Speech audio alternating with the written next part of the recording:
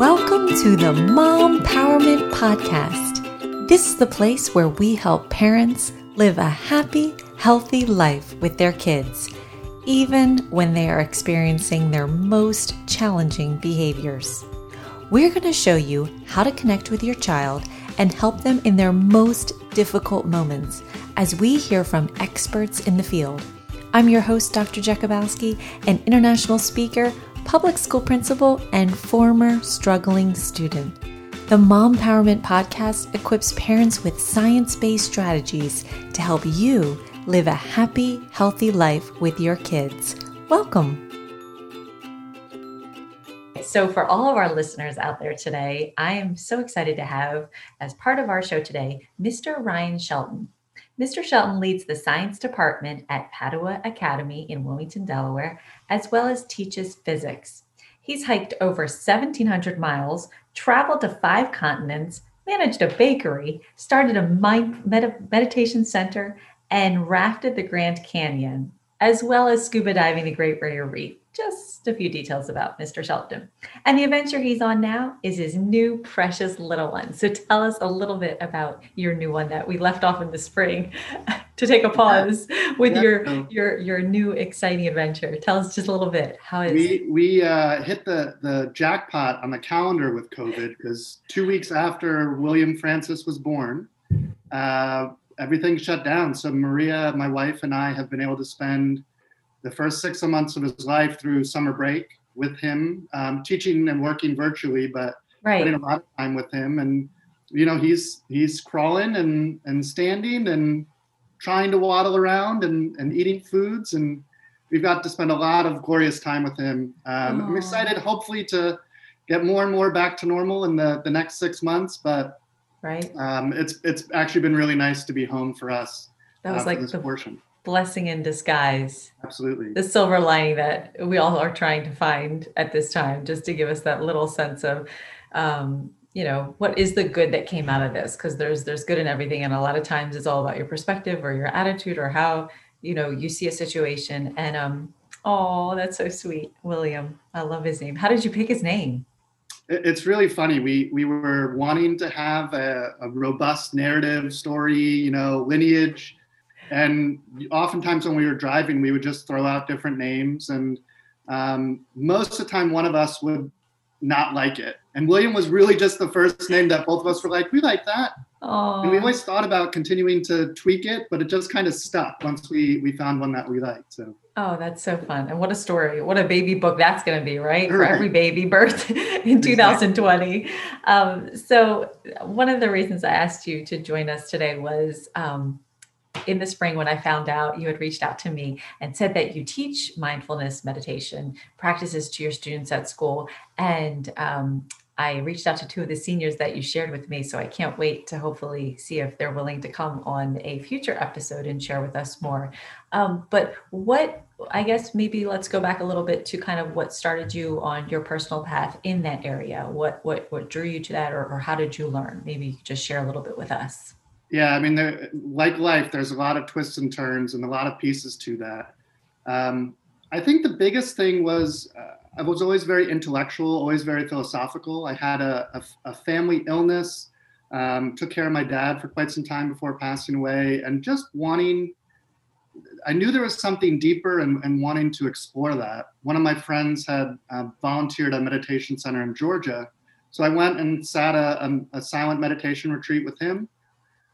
And that kind of got the wheels rolling. There was something beyond thinking that was going on inside my body, inside my mind, that meditation really worked for me and tapped into, especially things like morality and compassion that I think are so strongly needed. We're so strongly needed in my life as well as needed in the world.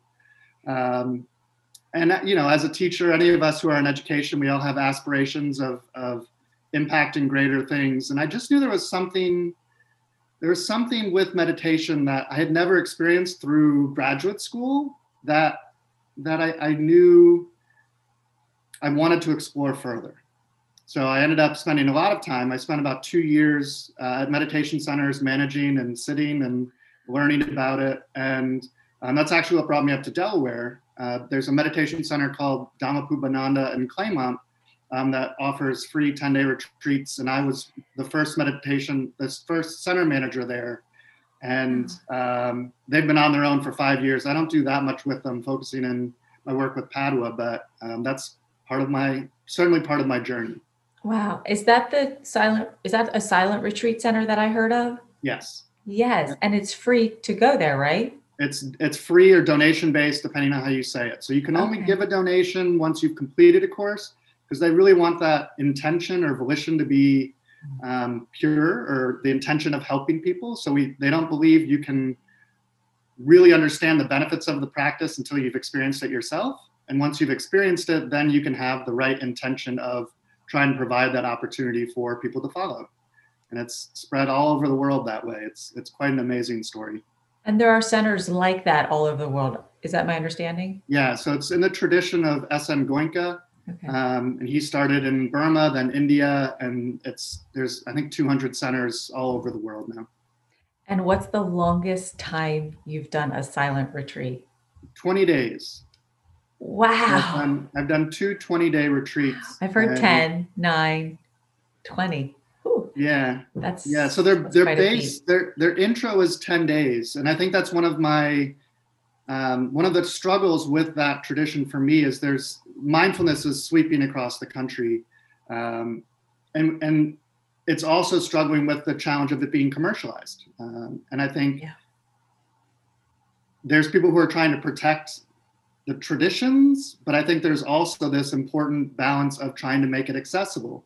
The Western society isn't going to go sit 20 days in their daily life, but yet there's so much that can be gained in these smaller chunks. And that's one of the amazing things when I brought it into schools is I was like, well, I thought it took 10 days to learn this, and now I'm going to try and do it in 30-minute chunks, 15-minute chunks, 5-minute chunks. And I found that 3-minute chunks at the beginning of class is more than enough to whet their appetite and to get them interested, to get them to see some benefit, because it's so important with meditation and mindfulness for it to be self-driven, self-motivated. And I was always just trying to look to figure out how to give them that taste. Yeah. And it doesn't take a lot. If people are trying to find that peace of mind or trying to find a connection to compassion, it's amazing how well it works. It's sometimes perceived as magical, right? It doesn't quite make sense, but it just transforms or lightens your complexion, your mood. And as you can see on the Loving Lives blog with all my students writing, teachers writing, administrators writing, parents writing, it almost feels like you're writing an essay to a newspaper, like all the things I wish I could get my students to say, and they're saying it, right? And I think that's what's so important to me is it's no longer just my message. I came in with a desire to share it in this uninterrupted, not trying to proselytize or anything like that, but just trying to share it and role model it. And the fact that I've been over the last 5 years, get that message across where they're speaking from their own experiences without any ulterior motives is quite rewarding. So powerful. So you had sent me that blog back in the spring.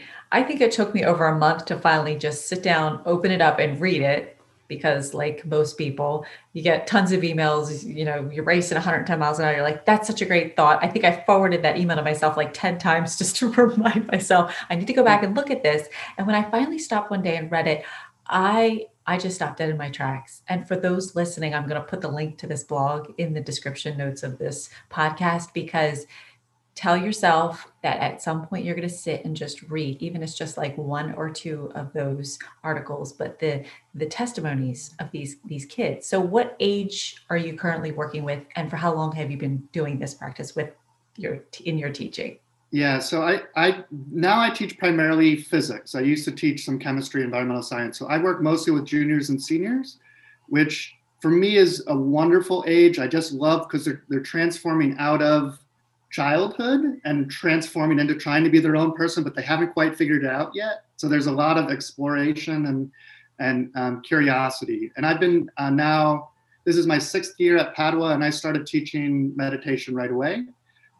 tried all different types of pathways and trying to, again, balance preserving the message, keeping it the right way, but also letting it become people's own practice and letting them discover for themselves. Because that's the fun of it, is really not just following a recipe, but letting this journey within take you where you want it to go, or where it takes you, not where you want it to go, because very often it gives you what you need, not necessarily what you want. But so yeah, I don't know if I hit all of your questions, but No, 6 years. it's totally fine. The juniors and seniors, and Padua was all girls, right? Yes. And what is something you share with parents who maybe, we've got parents listening to this show and they're like, okay, what is he really doing in that class? How do you preface it to parents to give them an understanding and set the stage for, hey, this is what they're doing, and it's probably kind of optional for the girls, or how does that work? So initially I was very sensitive. It's not only an all-girls school, but it's a Catholic school. So wanting to be very careful of perceptions of this being Buddhist or this being something outside of the Catholic tradition. And I worked a lot with our campus ministers and all the way up through the superintendent level. And we ended up doing a training for the whole diocese on mindfulness and for our teachers. So it's become less and less of a challenge. Really, the reason the gateway for it into my school was just a high level of stress. No one knew what to do with these kids being so stressed. And I said, well, I know something that will help. So I got the opportunity to introduce it in my classroom. And I started really small, started a little mindfulness club, getting together in the mornings before school, tried different things, but really what's worked the best is just starting class with 3 minutes of meditation. And the kids really anticipate it. Instead of being raucous up until the bell rings and trying to spend the first 5 minutes transitioning, when that bell rings, I turn off the light and it's completely silent. Kids are ready to start that transition, which is nice. As you said, it is fully optional. I encourage, at the beginning of the year, I offer it for the first 2 weeks or so, saying if you aren't interested, just be quiet, do something else quietly so that other people can try. But one of the things that I've been amazed by is the participation.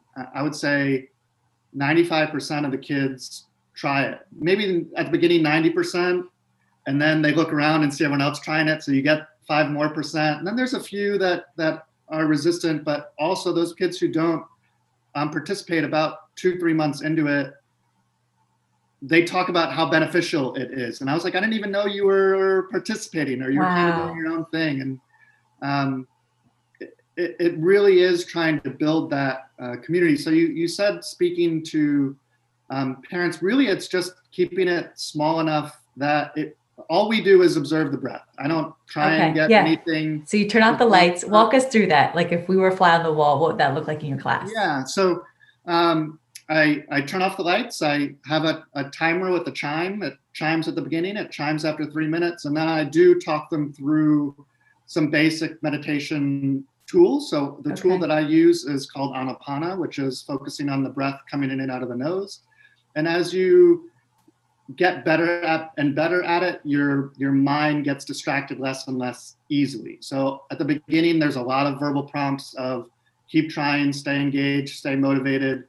At the beginning, you might only have a few fleeting moments of quieting your mind, or you might just be practicing thinking of your thoughts as a radio in the background that you turn down the volume on until you get those moments of silence.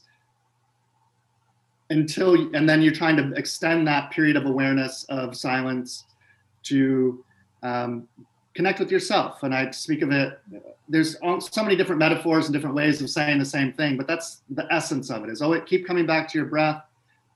Don't be distracted by your mind. Don't roll in thoughts. Just listen to your body, connect with your body, and don't try and force anything, but just accept whatever the reality is, accept the rate of your breath, the depth of your breath. Don't try and change anything. And the magic is that your body naturally starts to let go. So you're not trying to force it to let go, but just by doing this very traditional technique, your body gets the cues to start letting go itself and releasing some of these. I like bringing it back to Anger, fear, and greed are kind of the three things that are pulling us in different directions. And there's something about meditation that just over time takes each of those things down a notch and helps us get closer and closer to the absence of those three things, which to me is what unconditional love is. Anger, fear, and greed. I love that you said that, because who wouldn't want their child or themselves living with less anger, right? More Yeah, love in place of fear. And what was the last one? and greed. Greed. Oh, wow. Who would give anything to raise kids who are in touch with serving and helping and realizing that there's so much more in life that can make you so happy when you give and help and support somebody else, right? Like those are just such beautiful fundamentals. So what would you say to someone who might be listening and they're like, oh my gosh, I can't stop all those thoughts coming in and out of my head. I can never meditate. Like people say that, yeah, that I could never do that. What's one thing you would say that maybe if they heard this, they actually might give it a try? I would say start small. We're very achievement oriented in our society, especially in all platforms, in schools and business and all these different things. Meditation is very different from that. You're not trying to achieve something, you're just trying to slow down and just in those moments. So starting small, connecting with other people who have benefited from it. I think hearing their stories, hearing their narratives, because they're not usually, while the benefits described are often profound, the process isn't profound at all. It's very simple. Find some quiet space, find some quiet time, practice for a minute. I usually try and encourage people to set a goal for the month. Every day this month, I'm going to meditate for 1 minute. And at the end of the month, just evaluate. If you found it helpful, increase it to 3 minutes. If you didn't find it helpful, don't do it. But you have to create. The hardest thing is in our society where we just keep running and we keep reaching for that next agenda item, that we sometimes miss the simple moments that meditation brings back to you. I don't know if that was quite one thing, but I love how you said, don't be discouraged or think it's such a small thing to just start very, very little and small. I know with the kids in school, when we do the lessons with them, we start with 30 seconds, then 60 seconds at a time, at each lesson. And you slowly build up. Like you said, you just start for a little bit.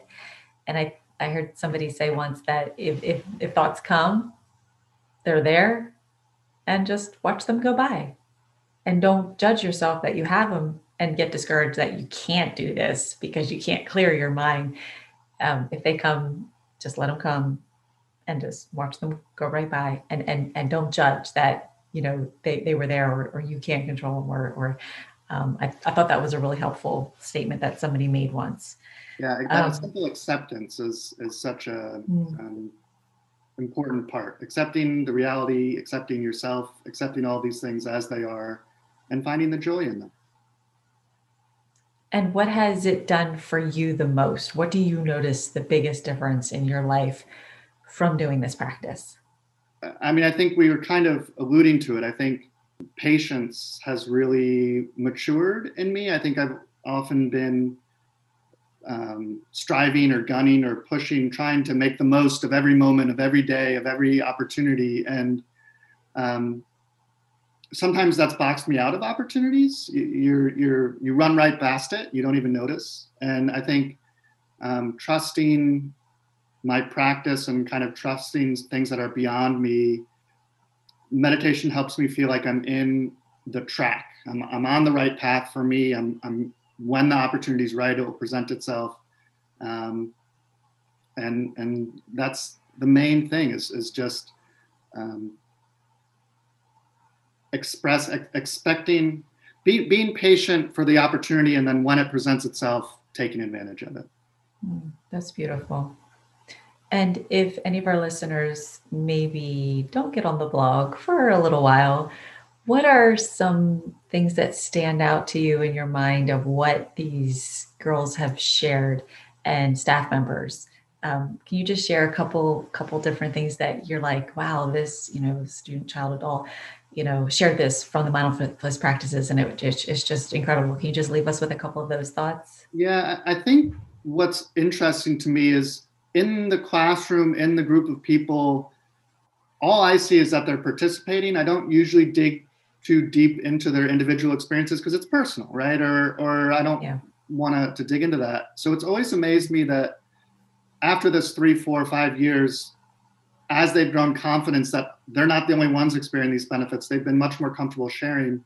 So when I read these posts, I'm always amazed at how profound some of the I know. benefits are. I've had Yeah. students who have had significant health issues and stress related anxiety and things like that speak of going to all these different types of therapists and things, and suddenly this is the one tool that helped them Mm. clear that hurdle and feel like they were on their own 2 feet. Um, and there's just enough of those types of stories. I mean, one of the things that's been was really inspiring last spring is I started reaching out to some of my alumni. And Wow. you never think that they're going to write back or things like that. But Right. I don't remember how many, but I'd say half a dozen wrote back and say, I'd love to write this blog. I'd want other people to try it because, in their experiences, they hear about meditation and they dabble in this and that, and they don't have a real depth of understanding. So a lot of them describe my classes. It's the first time I've really tried meditation or really knew what it was about. Um, and reading some of the profound shifts that it's helped them overcome, specifically that stress and anxiety for the teenagers is really powerful.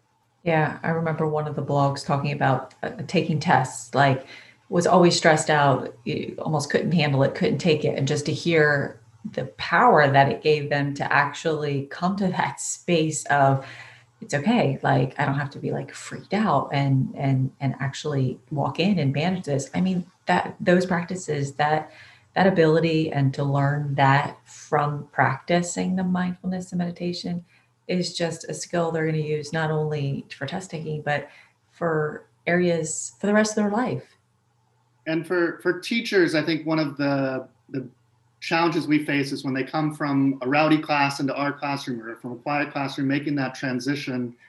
And one of the things that they repeatedly say is that they can reset, they can re-energize, they can refocus to be in my class, not Mm. thinking about their sports game afterwards or their test they just took, but just resetting, I think, is a really powerful That's word for such a me. good word. That's such a good word. And how many times do we feel at times that we wish we could, and sometimes it seems so out of reach, or, um, you know, we don't know how to do it. So I love that you're sharing those things with us today.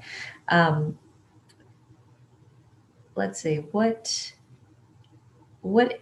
maybe what is, when someone wants to meditate or sit like you're saying and how you experience and practice it, do they have to sit a special way, or how what do you say to people to when it comes to sitting, or do you have to close your eyes or put your hands in a special position, or I know people think of it as this Buddhist thing, and it doesn't always mean that, and that's a whole misconception to have to work through. What do you do? What do you say? What would you tell us? I mean, I think one of the ironies about my perception of meditation and my real experience of meditation is we perceive meditation as this peaceful, tranquil experience. And it is very often the opposite of that. When you actually stop and close your eyes and try to focus on what's within, we've got all kinds of challenges going on inside that I think is one of the reasons we all love our cell phones, because once we start listening to some of that noise within, we don't want to. So you just get on your phone and you start scrolling because it gives you an outlet, it gives you an escape. Distraction. So when you first sit, especially initially, sometimes it's really difficult and challenging to face some of these things, and you just have to. That's where having the confidence and the trust in the practice working is needed. You have to have a belief that, or at least a commitment to try it for some period of time to experience it. As far as positioning, it's some people are very, very technical and specific, but you really don't have to be. I mean, I'm working with girls who are sitting on school stools. This isn't one of the things that my wife, I helped her learn about meditation, and She was really trying hard to figure it out, and she had expressed to me that she was having trouble sleeping, and she said she kept falling asleep. And one of the things I said is, well, maybe you need to sleep. You were telling me 2 days ago that you couldn't sleep, and now you figured out how to sleep, and this is great. So I think in the very basics, a lot of people would agree that it's helpful to keep your back and your neck straight. But sitting in a chair or sitting on a cushion or sitting on the ground, none of that really matters if you're sitting up straight. But I have a lot of kids who just like putting their head down. I think it also kind of gives them a little cocoon. It gives them their space. The main thing, and I think closing your eyes, again, there's different lines of thought, but I think closing your eyes helps people focus in on themselves. So my instruction is close your eyes, find a position that's comfortable for you, and try and bring your attention to the natural breath in the triangle area around your nose. And that's basically it. And breathe in through your nose and breathe out through your nose. Is that what you teach? Yeah. So following the natural breath in and out of your nose. And then as you try, if your mind starts to quiet, trying to notice some of the subtler details, maybe which nostril the air is coming out of, the touch of the breath, somewhere the temperature of the breath, those types of things. But they're all just objects of focus. The main thing is just trying to quiet your mind and focus on your body. So letting your breath be that vehicle that, and the breath is a really amazing tool because it's both conscious and subconscious. So it connects to both your conscious mind and your subconscious mind. We know when we're angry, our breath is heavy or erratic. When we're calm and soothing, we're very rhythmic or light. And again, we're not trying to force it to be light and rhythmic, but by listening to the breath, you're not only connecting to what's in your conscious mind, but your subconscious mind impacts your breath as well. So you're trying to kind of remove some of that barricade between the conscious and the subconscious mind, because as some of the reason that we're so anxious and agitated or angry is because of our past training, our history of reacting to tests or certain events over and over again in a certain way. And by connecting to consciously, we try and say, I'm not going to react that way again. I'm not going to react that way again, over and over again with all of our determination. But until we start to unpack some of what's stored in our subconscious mind, it's very difficult or maybe even impossible.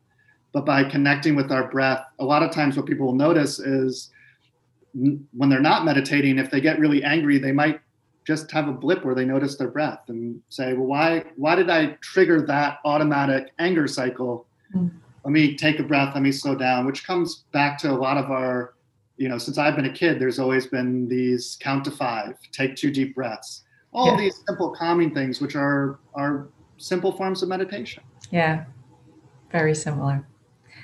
So if anybody is realized recently, you might have been a little bit angry and you didn't really want to be, or you found yourself afraid or anxious or stressed, and who is dealing with any of that at some point on a weekly basis due to the tumultuous times that we're in, or if you found that you hope to be more of a giving person or raise your family in a way that is more giving, full of love and kindness to give, then this is an invitation for you today to just start, like Mr. Shelton said, to start with a minute and build up to 2 minutes.